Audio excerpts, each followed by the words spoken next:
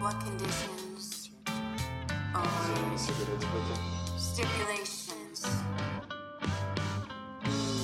magic tricks or manipulations, interjecting conversation? I don't wanna talk about it. We're gonna have to talk about it. You don't wanna talk about it. We're gonna have to talk about it.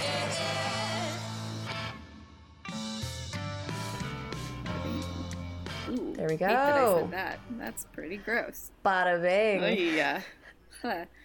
Oh my god, my friend sent me this article about, this is complete tangent, but I have no Get it, else. girl. I don't think I've fully been able to communicate how much my brain is Swiss cheese at this point. Oh, yeah. Ever melting Swiss cheese. I have spent so much time like pantless, just listening to Chapo Trap House in my kitchen, like eating cheese off a cutting board. Dirtbag left. But I have become a dirtbag in the truest sense, in that I'm in the dark nibbling on crackers. I've become a shadow of my former self. Girlfriend Anyway, is pantless and panting. Just Winnie the Pooh in it in my kitchen, Yes. listening to That's my baby. yeah, people screaming about politics, and just melting into myself, that. just becoming a feral creature of the dark. I don't know. Anyway, Creature of the night. I hear you were going to say something. oh, my friend sent me an article about gabagool, which is apparently this. It's a kind of cheese, but it's like a super Sicilian pronunciation of it. It's a super Sicilian pronunciation of capicola. Yeah, capicola. Which is, capicola. But they, apparently in The Sopranos, like, he asks for, like, gabagool, which is, like, capicola, nuts, because but, like, it's said in an Italian accent. like, it's not even Italian. As somebody who is Italian and speaks a limited amount of Italian, that's not even what... Wait, you're Italian? Yeah, bitch. I thought you were Irish. I'm hella Irish, but there is a side of me that comes from a baby who was left on the church steps, and that's where it was like Joy from Joya, Goia, and they Ellis Islanded it. Oh. Anyways. Wow. But this, speaking of what an origin story. names, is exceedingly persuasive. And I'm Mackenzie Joy Brennan. And I am Brooke Rogers. And this is... Welcome to our podcast where we talk about cheese. Neither of us are wearing brains. pants. That is accurate. And we are yelling at you now. So we're just finishing the loop talking to you in your we ear. have now been doing this for a year. This is our anniversary episode. I mean, we had a weird winter and spring, which I feel like is 70% my fault. Okay, here's actually, though, I've been thinking a lot about the idea of normalcy because obviously that whole concept has been challenged in these trying times. But actually, like, when was like, if you really think about it, people keep saying, like, oh, I can't wait till things go back to normal. And then we have this whole conversation about the fact that normal kind of always sucked for a lot of people. And certainly therefore, post-2016, I feel like we haven't. Right, but it's like, when was the last time you actually felt normal? Because I feel like I've been living in a fever dream since, like, late 2014. Well, yeah, like, what's normal? And because I guess you could say normal is, like, rote. It doesn't necessarily have to be good. Right. But that it's at least predictable. And now we just live in this, like, washing machine spin cycle of shit that just keeps getting like tossed a random at us, generated and we're just trying bingo wheel just like, sort of. They're just throwing. It's like they put LSD in the washing machine, and we're just tripping we're just only bad circulating through this spin cycle. But gotta call my drug mom. You know, there is no get rid of the idea of normal. It doesn't exist. We've moved so far past that. That is a distant memory weren't so good in your mind. And normal sucked anyway. So we're gonna try to make a better world. When you're going through hell, keep going. Or curl up in a ball and let the cheese brain... Is what Rodney Atkins said? I don't fucking know. Also, I did spend about 24 hours straight listening to the Big and Rich classic, Save a Horse, Ride a Cowboy. I don't know why. Why would you do that to yourself? It was stuck in my head. The only tactic I had was to just purge it by just listening on repeat. And you find yourself a cowboy and you ride it straight to hell. I've been on repeat with the new Bright Eyes single Mariana Trench, which is the deepest point on planet Earth both Bright Eyes being the deepest point. Are you being a sad bitch again? Yes, Brooke, I'm doing it. Someone come hitting check I'm your neighbor, just Stop hitting it, bitch. the roof with my broom, shouting, "Stop being a sad." Get out of the the Bright Eyes, you sad real bitch. and metaphorical trench. Now, yeah. So we're gonna talk about less lighthearted thing. I feel like both you and I needed. It's that kind of frenzied, like after you cry and you get some endorphins idea of like, we both need to just be really happy right now because everything is broken. So sometimes it's really nice to just feel brighter. We're just throwing endorphin spaghetti at the wall that is our brain and seeing what sticks. Do it. So actually the topic that we decided to discuss today, because it's relevant to the moment, but it's also something that I think we've talked about on the podcast before. It's definitely come up immunity in cases that we've talked about. Spoil, qualified immunity. But yeah. Oh yeah. Sorry. This episode is about the wondrous issue of qualified immunity. You've been seeing a lot of headlines. We've definitely talked about it before on the podcast. Yeah, I think I don't know that we've talked about qualified immunity at any great length for law enforcement specifically. Right, it's been mentioned but immunity in some cases general, that we've, and the justifications for it and where they should end and why they're here and how we apply it. So how this came up is obviously in context of police brutality cases, George Floyd, and the other cases that have been high profile cases in the media. And in kind of the collective mind lately, it has been an issue that has repeatedly been less so, but still in the public eye keep bringing over it the last couple of decades. Back under the microscope when we see kind of like, what are the next steps in cases like this? And just to do a quick face value, qualified immunity is asserted in what are called 1983 cases, and that's like 42 USC Section 1983. It's essentially when a state officer, so in this case, a police officer or any law enforcement person, is facing civil liability, so like a lawsuit, for police brutality kind of issues or unlawful use of force. And so you can see that where the person was injured, the person in question was injured. You can see the family bringing these suits if the person has died. And it's essentially saying you violated somebody's constitutional rights, and we are owed damages for that. But it's a civil kind of remedy. Right. Anytime that constitutional rights have been violated by an agent of the state, oftentimes police officers, the family and or the person who was harmed can bring forward a case against them in a civil court. Yeah, so that they're bringing it. It's not the state. I mean, when you hear like Daniel Pantaleo being the officer in the Eric Garner case, there can be cases where the state, the people, can bring a criminal suit against the officer, but in terms of the actual injured person or their families as the people left behind, for them to take action in a more direct against this person way, it's always going to be civil, and thus be a lawsuit kind of scenario. And just for the record, Bivens is the case that extends a similar type thing to federal officials and civil liability for federal officials. Right, widens that blanket. Yeah. But I guess to answer that kind of a broader question, like what is qualified immunity? Yes. Qualified immunity. So we're in one of these cases. In these cases, it functionally protects agents, any kind of government official or law enforcement agent from a lawsuit being brought forward if they violated constitutional rights, but a reasonable person would not have known. That's kind of that's a stipulation, right? If a reasonable person, right, what exactly that means, but in the most basic terms, it protects police officers from being sued in civil court in cases where they unlawfully arrested someone or violated constitutional rights. So this kind of crosses into where we have talked about immunity before, because I think the one that stands out in my memory the most is executive, so the president, and how obviously that also has come up a lot. You saw it with Nixon, you saw it with Clinton, and then obviously with Trump, that what are the bounds of civil versus criminal liability, things that you did while in office versus not.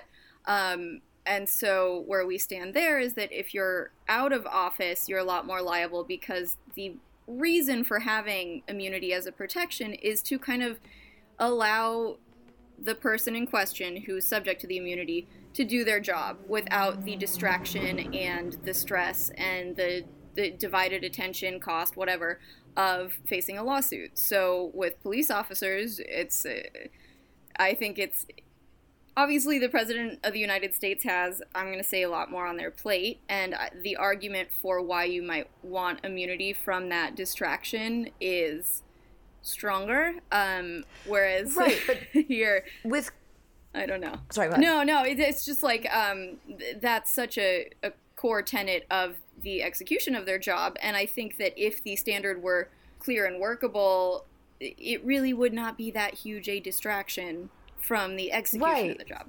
And the danger is so much higher with a police officer because the ways in which they may violate our rights are probably much more tangible, right? You as a civilian, if your constitutional rights are violated by a police officer because he unlawfully arrested you, or there was an assault during the arrest, or it was excessive you were force hurt outside justification, or killed, yeah, absolutely. Like if you're hurt or killed during an arrest, that is going to affect you much more on like a much more basic level than if the President of the United States, does something that makes them civilly liable or exactly violates the law, yeah.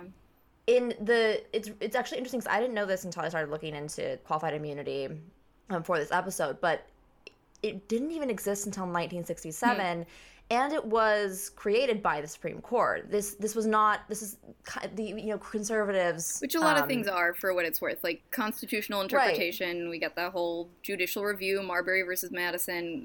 That's where a lot of these type fundamental issues are hashed out, and I tend to think that that's better than vesting it elsewhere. But yeah, go on. Right, but this is oftentimes we hear conservatives complain about legislating from the bench, and I think even that is, it's such a weird, petty thing to pick at, the idea of like legislating from the bench versus because it's certainly hypocritical. So many, because this all really started with Reagan and Robert Bork.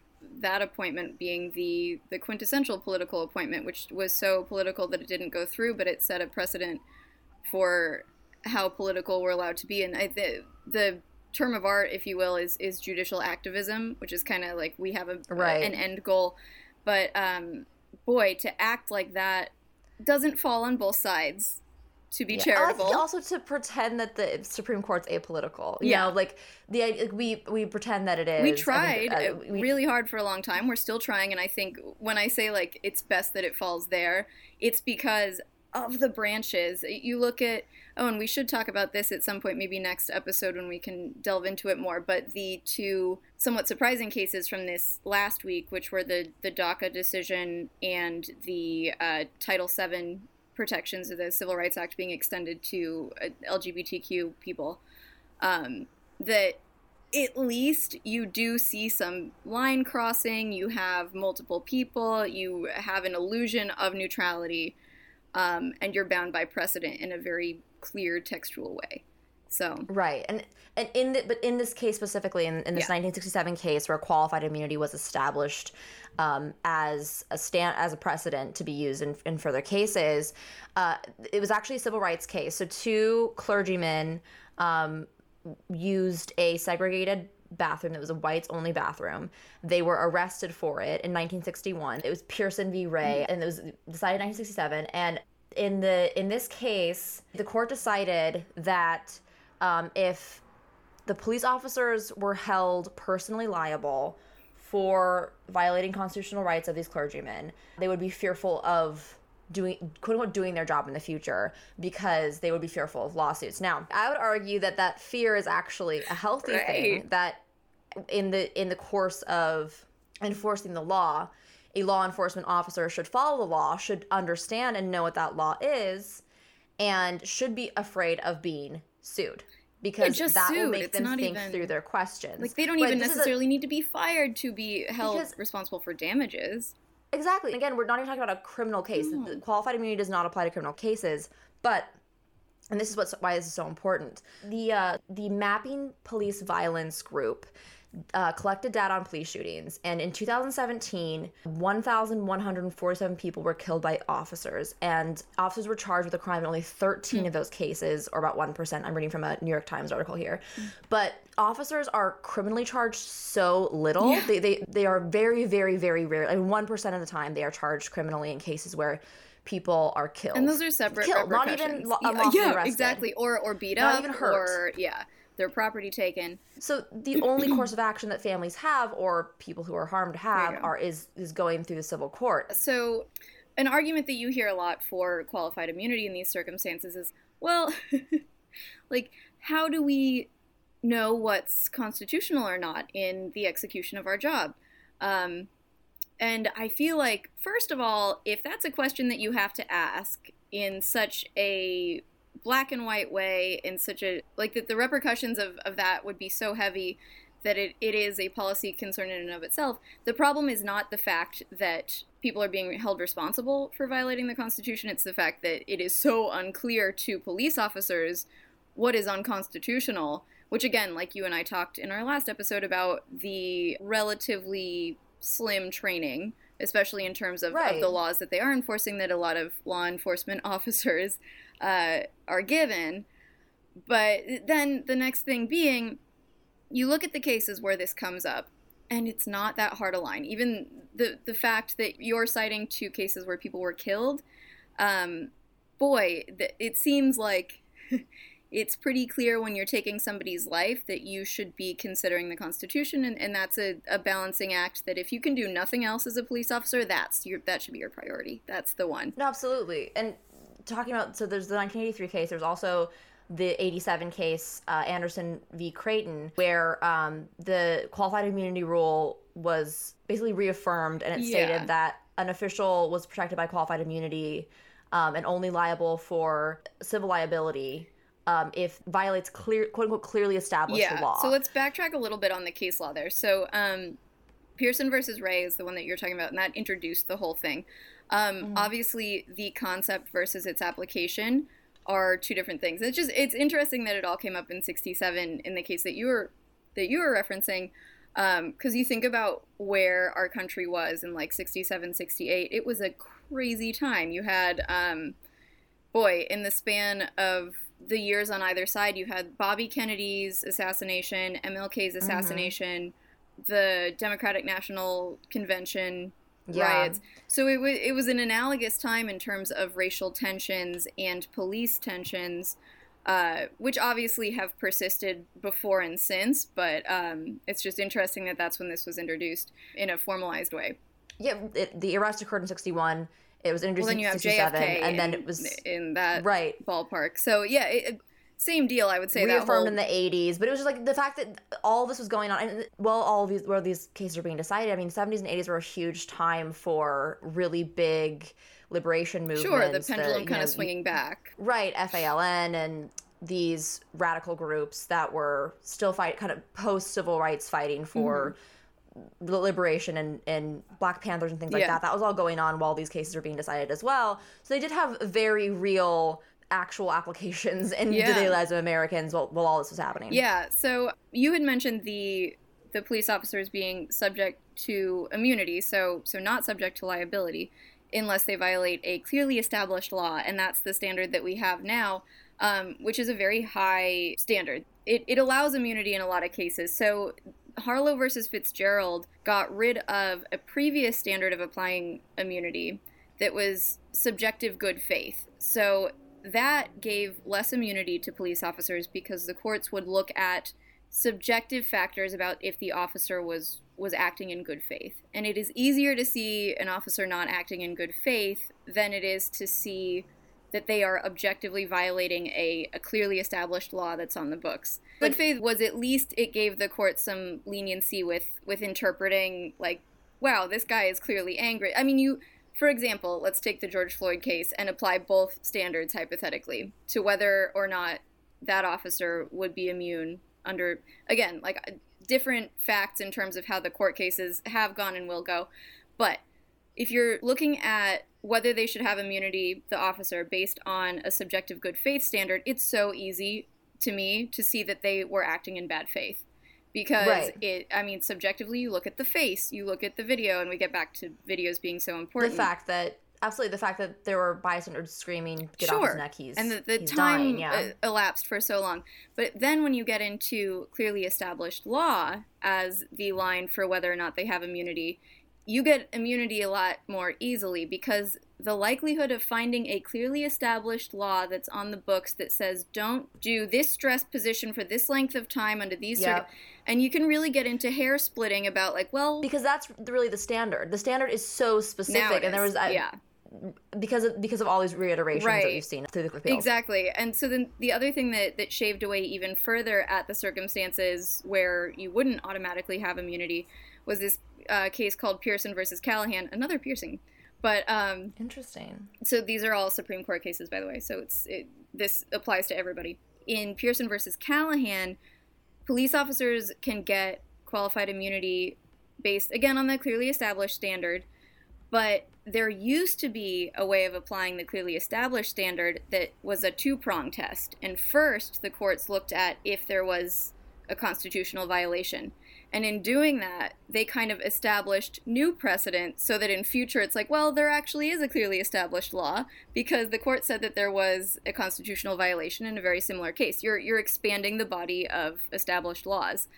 But then after Pearson versus Callahan, it's no longer a two-prong analysis. It's just the clearly established law piece. So we're not creating new circumstances to clarify what is otherwise a pretty narrow body of law. And it kind of creates a catch-22 because it's like, well, we can't establish precedent without establishing precedent, but we need precedent to have a clearly established law.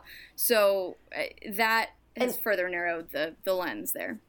What that functionally means for families of, or the people themselves who are trying to bring these lawsuits forward, is that they have to go back and find a case that was decided in the favor of the person bringing the suit that specifically lists exactly what happened to them in their case. And there's a good example of this. Orion de Nevers wrote an article for the National Law Journal where he is talking about why we need to either get rid of or severely limit qualified immunity. And he lists this example of earlier in 2020, the U.S. Court of Appeals for the Fifth Circuit granted qualified immunity to a prison guard. It said he pepper sprayed an inmate in his cell for no reason. The court determined it was unconstitutional use of excessive force, but then it was trying to find prior cases to determine whether the guard's actions violated quote-unquote clearly established law. I'm reading straight from the article now. It says, it noted cases establishing that punching an inmate for no reason, hitting an inmate with a baton for no reason, and tasing an inmate for no reason violate clearly established law. But it then concluded that these precedents did not clearly establish that using pepper spray on an inmate for no reason violates the Constitution. So although the guard violated the inmate's constitutional rights, I'm, again, reading straight from the article here, so I'll link it in the description. But the guard was immune from the inmate's Section 1983 suit. So again, this is and then this is another thing that has made it even more difficult. The fact that now when they apply clearly established to what class of officers would know, it used to be any officer, and now it has to be clearly established according to every officer. So it's kind of sweeping up the lowest common denominator, which means that every officer, even those who are more envelope pushing, more violent, less educated on the law, it has to be so clearly established that even that bottom, thus so every officer would know. We're just lowering the standard. Yes, the standard is just beneath the floor right now for what constitutes like cops' reasonable knowledge of the law. And again, this, like we said before, this goes back to the fact that you had to go to school for 7 years to fully understand and apply the law. And apply it in a way that's not physically damaging. Right, you're applying the law. You're applying the law in a more abstract way. A police officer is physically applying the law. Yeah, with no checks every time they leave. And I don't get qualified immunity for what it's worth. Like as somebody who does my lower stakes, higher training job, I don't get that. You're not allowed to pepper spray any inmates. I'm sorry. That's fine. I'm okay with that. I think I can walk that line. But yeah, I mean, so it's a mess. Last week, I believe it was, the Supreme Court, even in the wake of and in the midst of all these protests and the conversations that are being renewed about qualified immunity, did not grant cert. So a writ of certiorari is the fancy way of saying, is the Supreme Court going to hear a case that could mean reevaluating this rule? which they established. So like they created the monster, right? But they refuse to fix the problem now. They refuse to go back and clean up their mess of this decades long. Didn't Thomas in that case? He actually said not only should you bring this case again, but you should challenge qualified immunity harder. Like Thomas was actually against the idea of qualified immunity. Yeah, because I don't know how much I've talked about Thomas. Sorry if you hear some bangs. The fireworks are going off here. The fireworks are always going off. I know. They're going to start in my neighborhood in probably half an hour. Constant din, yeah. Oh, we will get into the fireworks. Oh my god! But I have a link chart conspiracy board the length of my bedroom wall. I'm just like smoking a cigarette constantly and like again pantless, obviously, just putting strings together of who's supplying the fireworks and like. Look, there might be ridiculous. Some legitimacy to it. Whatever. You're talking to me. You're talking to me. You're talking to me. Of course, there's legitimacy. I am the one over here like. Pepe Silva-ing. Oh, I know. I'm saying there might be some legitimacy to it, but like, put your pants on. I mean, don't put your pants on, but put your pants on. Never. Metaphorically. Only metaphorically. But, so, Clarence Thomas, I have many opinions on him, some of which are not restricted to the Anita Hill thing, who has put this pubic hair on my Coke. We'll get into that at a later date. Yeah. In any event, as a justice, I think that he tends to be,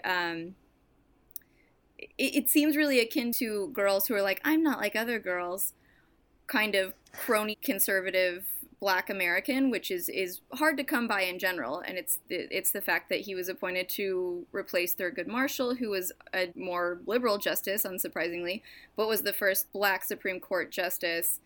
But when that seat was vacated, it was vacated under George H.W. Bush, so a conservative president. And they're like, well, let's find a Black justice to fill that vacancy. But Clarence Thomas has been very anti-affirmative action, anti a lot of things that would usually be assumed to benefit the Black community and other minority communities. But he kind of makes a justification like, well, if we set a precedent that people in minority groups need help, it's doing us a disservice. But then it's such an easy, to my mind, it's such an easy like equality versus equity thing. It's like, well, but we've put them in a place that they start so far below, so it's just kind of leveling the playing field. But so it's surprising to me that on such a, it's almost like he sees it for the first time, because it's so, I'm sure as a Black man, it's hard not to see how it could affect him specifically. Well, it's also just such a, honestly, it places government officials and police officers on a higher tier of protection than the rest of... But a lower standard of knowing what's wrong. A lower standard of knowing what's wrong, which means that regular civilians, people who are walking the streets, who are supposed to be protected by these people, are more accountable and are held to a higher standard. Which is nuts. When going about their daily lives. And you think of the policy justification for it, of like, hope they can do their jobs. If the job is so important and the execution thereof is so important, then let's make that paramount across the board. And when they do that poorly, then, have it a similarly high bar. People who... So this case, Justin Amash and Ayanna Pressley, former Republican, went independent, and a Democratic representative, they brought the Ending Qualified Immunity Act before the House, which basically... does exactly what it says. It ends qualified immunity. Yes, so it's going to go to Congress because the court has not, at least in this term, has not elected to rehear any issue. And to be fair, I will say this for the court. Obviously, it's not a unanimous decision granting cert. Also, granting cert is often not done for a lot of reasons, whether it be that this is not a great test case. Maybe there's something a little ambiguous about the facts, that they don't want this to be the one that has such a sweeping impact because it isn't so easy to say yes or no, if that makes sense. So, but they just decided not to hear these cases. This particular case, this term was not, for whatever, I mean, I disagree with the outcome of the cert decision, but I'm just saying, in general, it's a harder answer than like, oh God, well, they definitely should have done it right now in this circumstance, because I don't know. But because the court's not going to hear it this term, now Congress needs to do something, because it's not going to happen judicially, it needs to happen legislatively, and that's where this bill comes in. that's where the Amesh Presley bill is being considered. There's another police kind of like, it's a very squishy police reform bill that doesn't mention qualified immunity that was brought forth by the Republicans. There was another bill that was brought forth by Democrats that works to end qualified immunity. But Senator Tim Scott said that ending qualified immunity was a poison pill in any police reform bill, and that it would not pass the Senate. Basically, he said that it was a non-starter because they don't want to hold police to the standard the rest of us are being held. They don't want to take that protection away.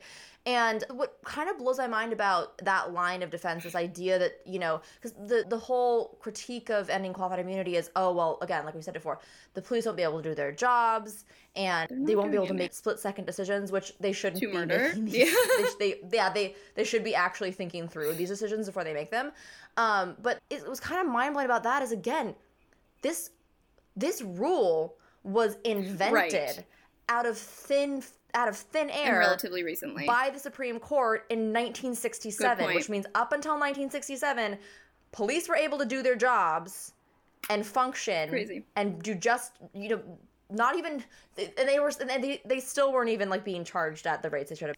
Each of these like ratcheting up of the standard to meet before it was clearly established law. We're getting even further into recent history, or closer into recent history, and it's like, well, before that we still were able to hold them, because I understand that in a bipartisan sense that sometimes you have to have compromise as the end goal, that maybe we're not going to get rid of it once and for all if we have a House that is divided partisan-wise, but we could at least make it clearer that the standard should be subjective, or that, enumerating is never good. The circumstances, it never is going to help in these type of situations, but make it a little bit better. God, remember for like 2 seconds in the beginning of Trump's term when criminal justice reform was bipartisan?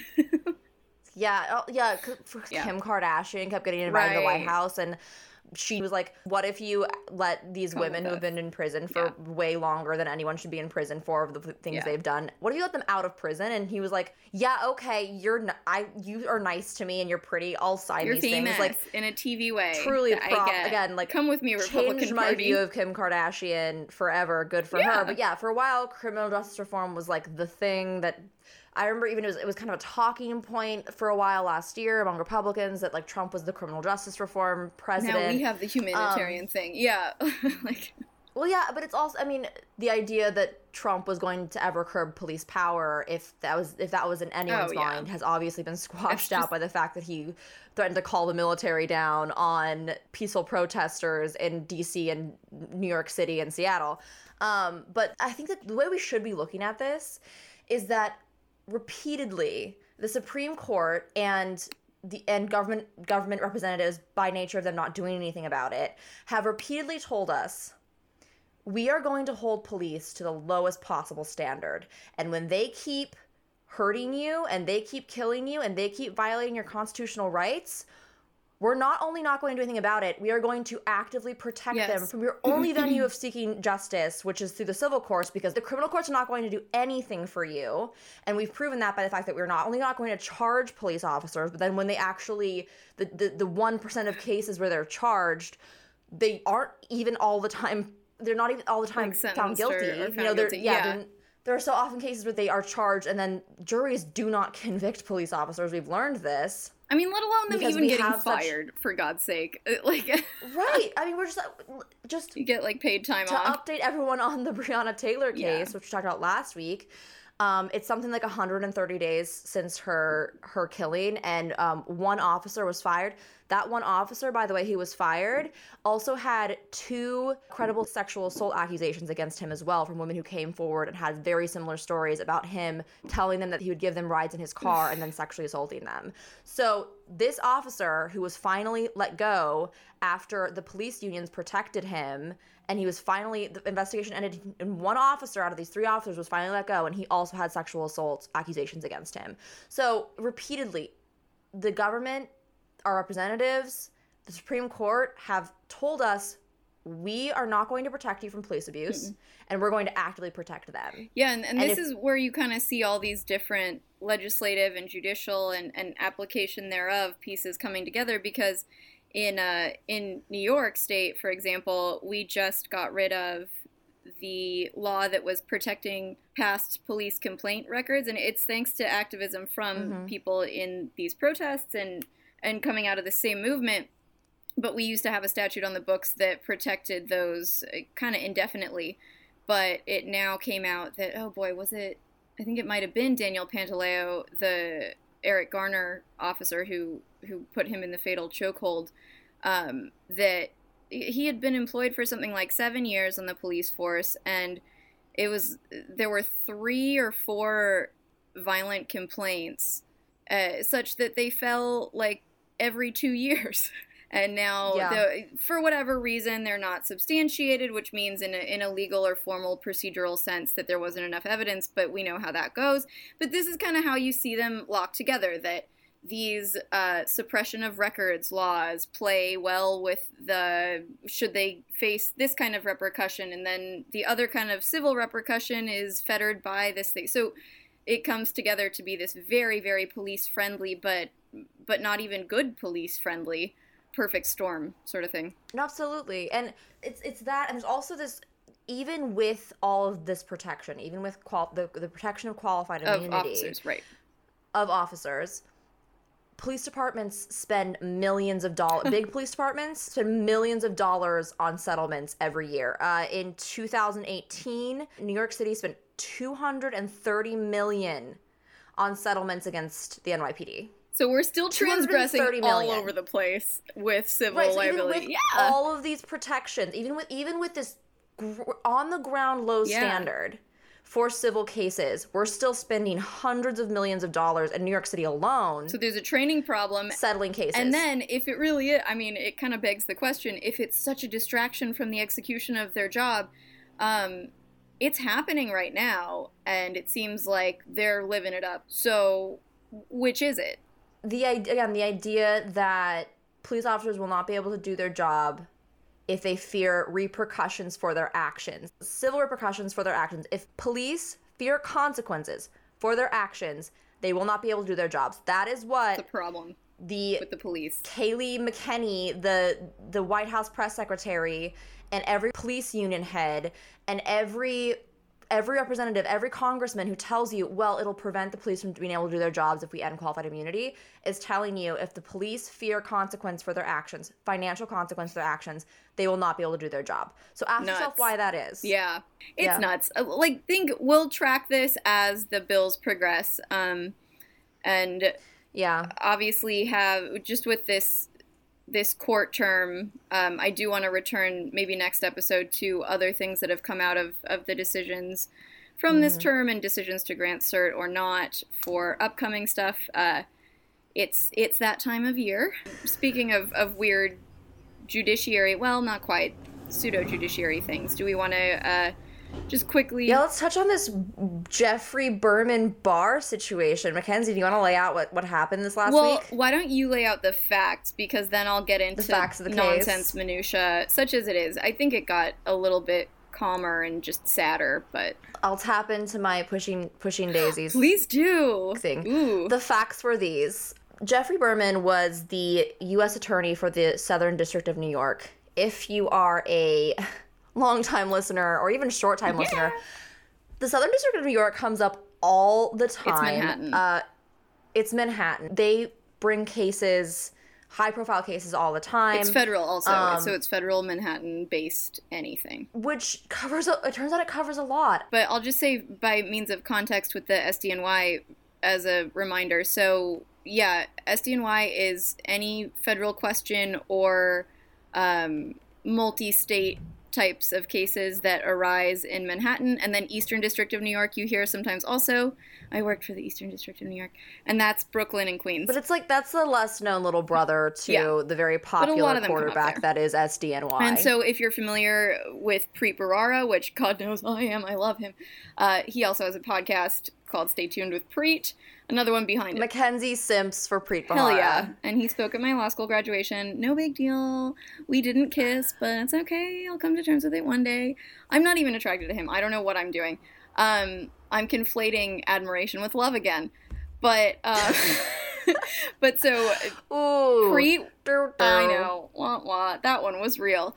So Preet Bharara was the former, a couple times over, or at least once over, head of the SDNY, and Trump summarily fired him really for no reason. When he was just, I want you all to know, if you are a New Yorker and you hate Bill de Blasio, I want you to know that Preet Bharara and the SDNY was like this close to indicting de Blasio at a corruption scandal, and a huge corruption scandal, and then Trump removed him, and it disappeared. It was like a side effect, because like, God knows Trump and de Blasio aren't friends. No, it wasn't like Trump removed Preet Bharara because he wanted to protect de Blasio. Trump removed Preet Bharara because when he first came into office, there was kind of a clean sweep of all of these state AGs, and Preet Bharara got caught up in the mess of that. But it also was unprecedented. I mean, it was allowed, but it was unprecedented in the sense of there was no reason, for better or worse. Sometimes you see that, like, somebody is approaching Trump or one of his cronies, and so it conveniently becomes the time when someone is discharged. But it was almost offensive in the other direction, in that Preet Bharara was similar to so many people that Trump discharges, like a lifetime civil servant, somebody who's doing his job well, that typically... Oh, I'm sorry, do you mean the deep state? Yeah, exactly. Are you talking about the deep state, The deep MacKenzie? state of SDNY, yeah. Sad Manhattan nerds. But such that, like, why pick that battle? There was no reason for Trump to do that, and it really is unprecedented. Like, there's... presidents don't start fires right off the bat with people who are doing their job and doing it well in such an inane way, just so that they can have some sort of pseudo law enforcement official on their side in a prominent district. You know what? If you come out guns blazing, that's how you make America great again. It is now. Look at us. We're great. Look at us now. Everything's fine. So Geoffrey Berman was, the U.S. Attorney for the Southern District of New York. In a letter on Saturday, Attorney General Bill Barr, reoccurring character on our show, and unfortunately in our lives. U.S. Attorney General, so we'll just clarify. Federal Attorney General Bill Barr announced that Berman was resigning. Yeah. So he's like, it's great. On Friday, he suggested, he was like, Berman is resigning. And we're appointing this new guy. Berman came out and was like... that's news to me. I'm not doing that. I'm not resigning because there are lots of ongoing cases now that I would like to see play out. Bill Barr threw him out of the party and was like, no, actually, if you're not going to leave quietly, he tried to make it a non-issue. He's like, he both very unprofessionally and dramatically, but trying to maintain the illusion of professional non-dramatic, which oh my God, who didn't see this coming? Barr is so weird in terms of power moves, but poor foresight, because he also put out that release of a summary of the Mueller report that was like, well, nothing in there that implicates any wrongdoing, which was often quoted, but it's like, dude, man, no. But yeah, so he essentially, imagine anybody who, has literally any job, or has had a job, and somebody is like... Do you have a job or have had a job? Imagine yourself. Call a lawyer. You might have a case. But if your employer put out some sort of public statement or sent out an email to the whole company that's like, we're sad to see you go. Mackenzie Brennan is resigning. She will be missed. And she's being replaced by this guy who has no litigation experience, by the way.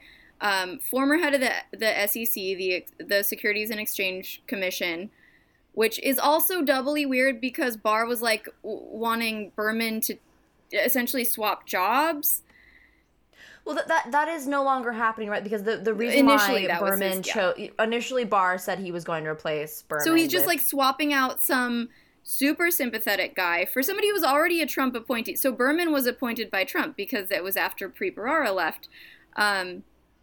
So in theory, this is their person, except we just keep getting into new tiers of like, well, this person still has too many scruples left. Let's go for the next tier down. Right, and just to give some context to all of this, Berman issued a grand jury indictment against Lev Parnas and Igor Fruman, if you remember. Parnas and Fruman are the two Ukrainian goons. The two, like, truly just chain-wearing, double watch, just cigar smoking goons who helped Giuliani and were involved in the Ukraine kerfluffle that so engulfed our public concentration last year until remember how cute we were when we thought Ukraine was the big thing. We thought an impeachment of the president and like confirmed foreign interference and solicitation thereof. That's so cute. Anyway, but yeah. So he brought the grand indictment against Lev Parnas and Igor Fruman. He also was investigating our sweatless wonder Prince Andrew in the Epstein case. He's actually like in the middle of investigating his ties to Epstein. And so we won't really know what they're investigating. We may never know because that's just the tip of the iceberg. Obviously, Berman's not going to talk about it now.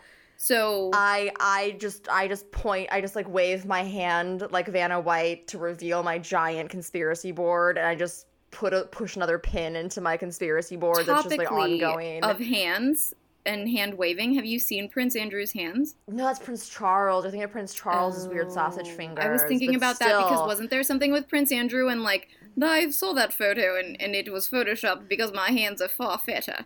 Okay, now I just sound like Katharine Hepburn. So actually, I'm thrilled that you brought this up because it is something we need to discuss on the show. If you remember a few episodes ago, we talked about the fact that Prince Andrew said that a long ass time ago, Brooke. Sorry, quote unquote friends, anonymous friends of Prince Andrew. It was Prince Andrew. He like I don't know this for sure. I'm guessing, but I think it was Prince. He was like, there's no way that it could have been Prince Andrew in the photo with the woman who the underage accuser of both of them who accused Prince Andrew and Jeffrey Epstein of assault. They said there's no way that it could have been him in the photograph. His fingers are much chubbier. Like that must run in the family. But here's the thing. So I laughed at the time. I laughed at this accusation that Prince Andrew has absurdly chubby fingers. It still is him in the photo, by the way. 100%. But I just thought, maybe what a weird thing to say, slimmed down right? his fingers. Who knows? What a strange thing. What a strange defense of this man that he has chubbier fingers than the person in the photo.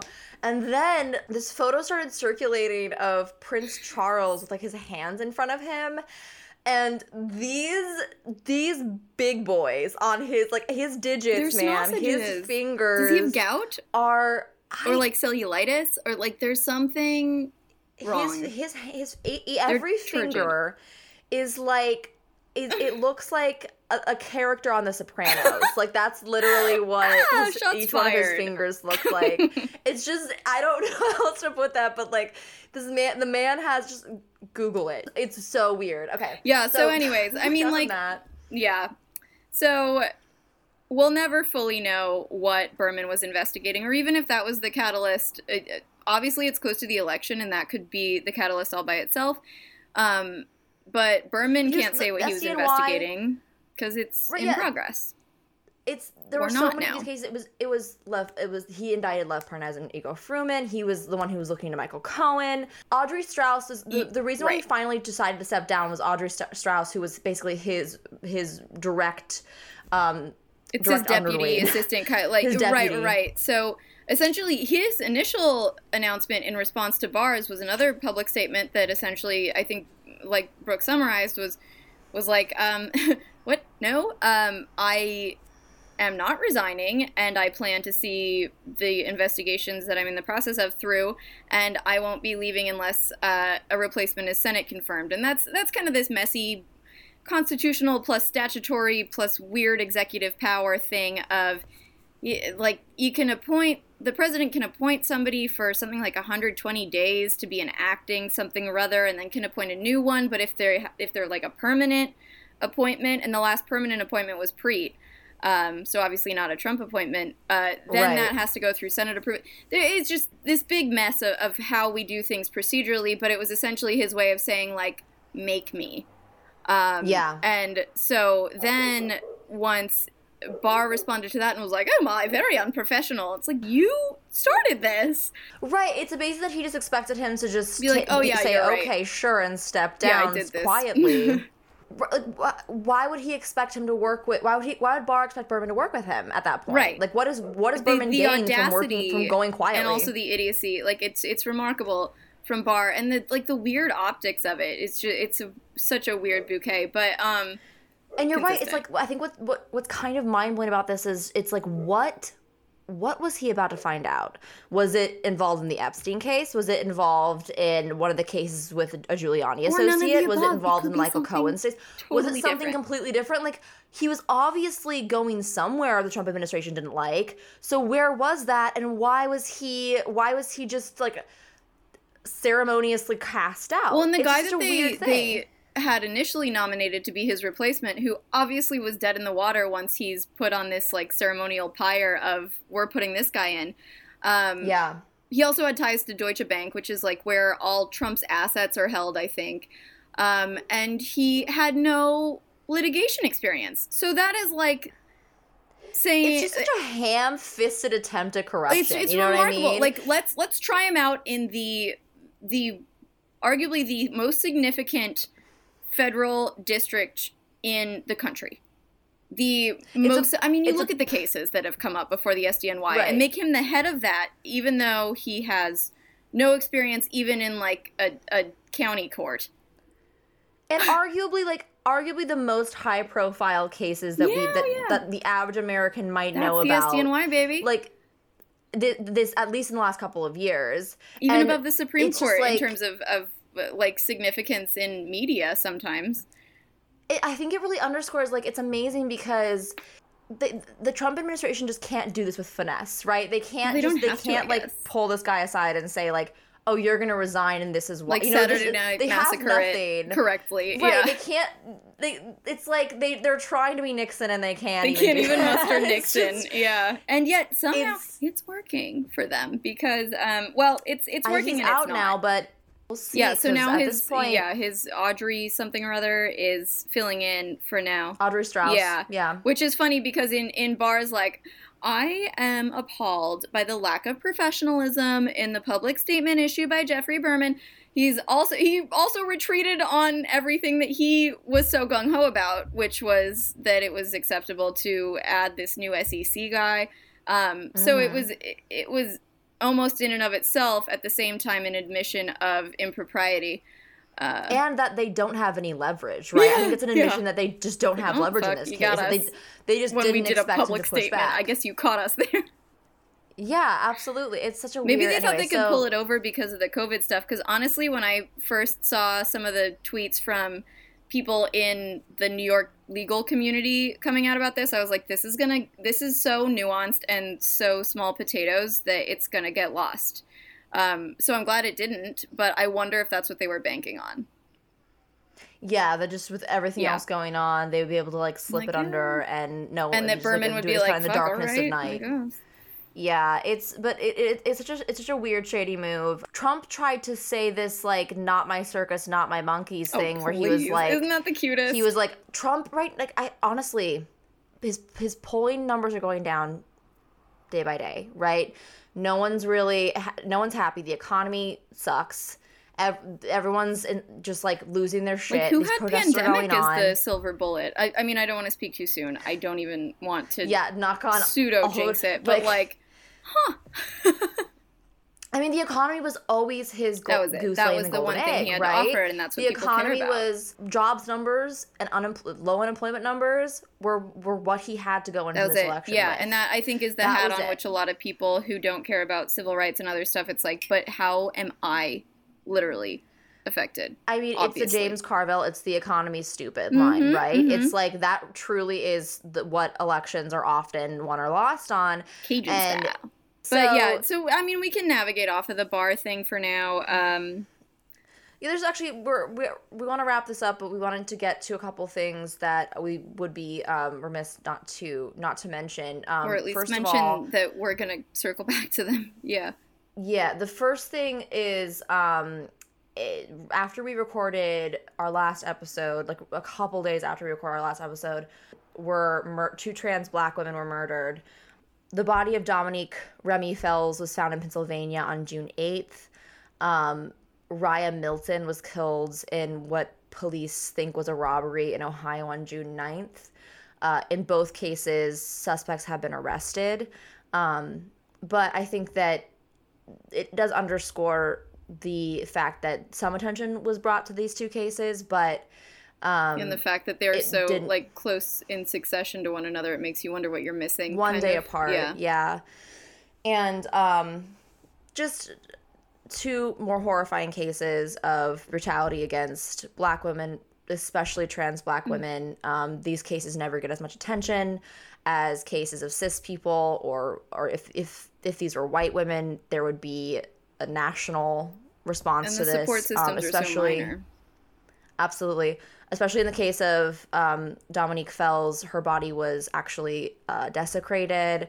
It's a horrifying case that, again, would just get so much more attention if our society gave these cases the attention that they should get. And the humanity to the victims. Yeah, they deserve so much more dignity than what they're been given. So the other case that we would like to speak about in the future a little more, Elijah McClain was a 23-year-old Black man who was killed in Aurora last year. Oh, God. His case got almost no attention until the Black Lives Matter movement, in response to George Floyd, started circulating his story a little bit more. I grew up in Cheyenne, Wyoming. That's just a few hours from Aurora. Elijah McClain was my age. You shouldn't have to have a personal connection to see these people for the humans that they were. But it really did hit me that, like, this man could have been someone that I knew growing up. I could have met him. He was, again, raised just a few hours from me. He was my age. And he seems like someone I would have been friends with. And, he used to play his violin for foster cats and for shelter cats. And, oh my God, an absolute sweetheart by all accounts, and just a huge and almost a loss. Yeah, I saw the text of his final words, and oh my God. Oh no, it's gutting to read his final words, and he's gone now. And that lovely human being is gone now, and what that must mean to his family and friends. Generations and his of community. Lost potential in all these people, and absolutely, just what they could have done, what they did do for the world and their communities, and what they could have done. It's heartbreaking. Yeah, to bookend it with then the consequences that those who get to, not to sound harsh, but get to remain on this planet unchallenged, but not even with financial repercussions. Right. There was no one was really held accountable in Elijah McClain's case. 911 was called because someone saw him, quote unquote, he was wearing a ski mask because he's anemic. It gets very cold in Colorado, and he's anemic, and he was wearing it to warm his face, and he was buying tea from his local convenience store. And then apparently his friends say that he was probably dancing, which is something he did, but someone called the police because he was, quote unquote, flailing his arms in a suspicious way and walking down the street. And this is when you think about so defund, and that meaning in practical application having different kinds of resources funded, like social workers, to respond to certain kinds of calls. So if it's like... to refund social programs, if you thought that this was a mental health sort of call or a public intoxication, like worst case scenario, if we're going to give benefit of the doubt to the caller, which I don't know that it's owed, but if you had some sort of intervention for a very common type of call that was not... you had someone else you could call that wasn't force as the first line of defense, that would be great. But also there's this idea of you also have to get rid of the cop in your mind. Like you have to stop looking at everyone around you as a threat and actually learn how to talk to people, learn how to ask them, are you okay? They're the experts theoretically. So it's not even about would you be afraid in this situation and what would you think, because they should be held, even though they're not, and so we're not trained to think about it like that. They're held to a lower standard than we are. But in theory, they are the best ones to assess whether somebody is actually a threat, because they're that much better at not feeling threatened and de-escalating and things like that. And yet... They should be. They should be, but they're not. But if the first thing that comes to your mind is call the police, that is a problem you need to fix inside yourself. Well, and it's challenging you need to figure out how to, in a way that I think we really can only address with defunding, which again in practice means cutting down the budget or reallocating it, or with like retooling the departments, because as a young woman, I do understand that there are certain circumstances where you feel unsafe in public, and that is for a lot of people going to intersect. And I'm not somebody who calls the police, but I do understand the internal conflict. I mean, my mom works at a hospital where there's a large mentally ill and homeless population, and often people will follow her to her car.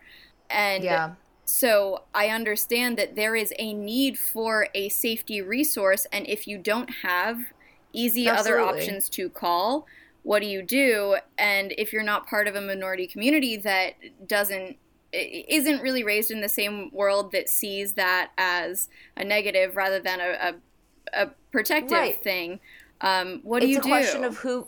It's a question of who gets to see the police as a safety measure, and who has to see the police as a danger. And we have to have an option for protection and for safety that is not, do I feel unsafe or do I risk making someone else unsafe? Because that's a weighing that we shouldn't impose on anybody as a society. Yeah.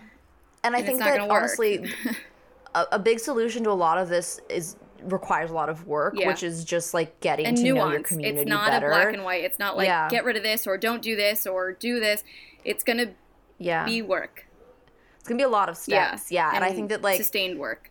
Right. If someone's breaking into your house, that you're going to have a different reaction than if again, you see someone who's maybe like clearly having some kind of mental health episode, calling the police doesn't help that. And we know that now. What other option do we have? And there are other options, actually. Like if you look into, there are a lot of community resources about like making those numbers more accessible, so that if you do feel threatened, because that's the other thing, like beyond just humanitarian, I'm worried for this mentally ill person's safety, which is a great concern in and of itself. But once it starts to intersect with your own well-being, potentially, again, like you gotta examine that sometimes, but like, I think you and I, Brooke, both know that, there are certain times when we're threatened as young women. There are times when you're on your defensive. And again, I haven't been faced with having to call the police about this, but if it were to escalate, if any one of a number of encounters were to escalate a step farther, I would have to call someone. And it's not going to be like my mom. Yeah. So what do you do? So what resources are there? And there are resources like, I know that in Brooklyn and Queens, there are like local crisis centers that will like, or even where is the line that may be able to, when you call the police, may be able versus, to like come help. Like when is it violent to the point that you actually do feel threatened, not just like I wonder what's happening. Not just being a busybody who calls the police at or like conflict avoidant in a way that moment's notice, requires talking to your neighbors. But I think those are good things to think about in a practical sense too. No, absolutely.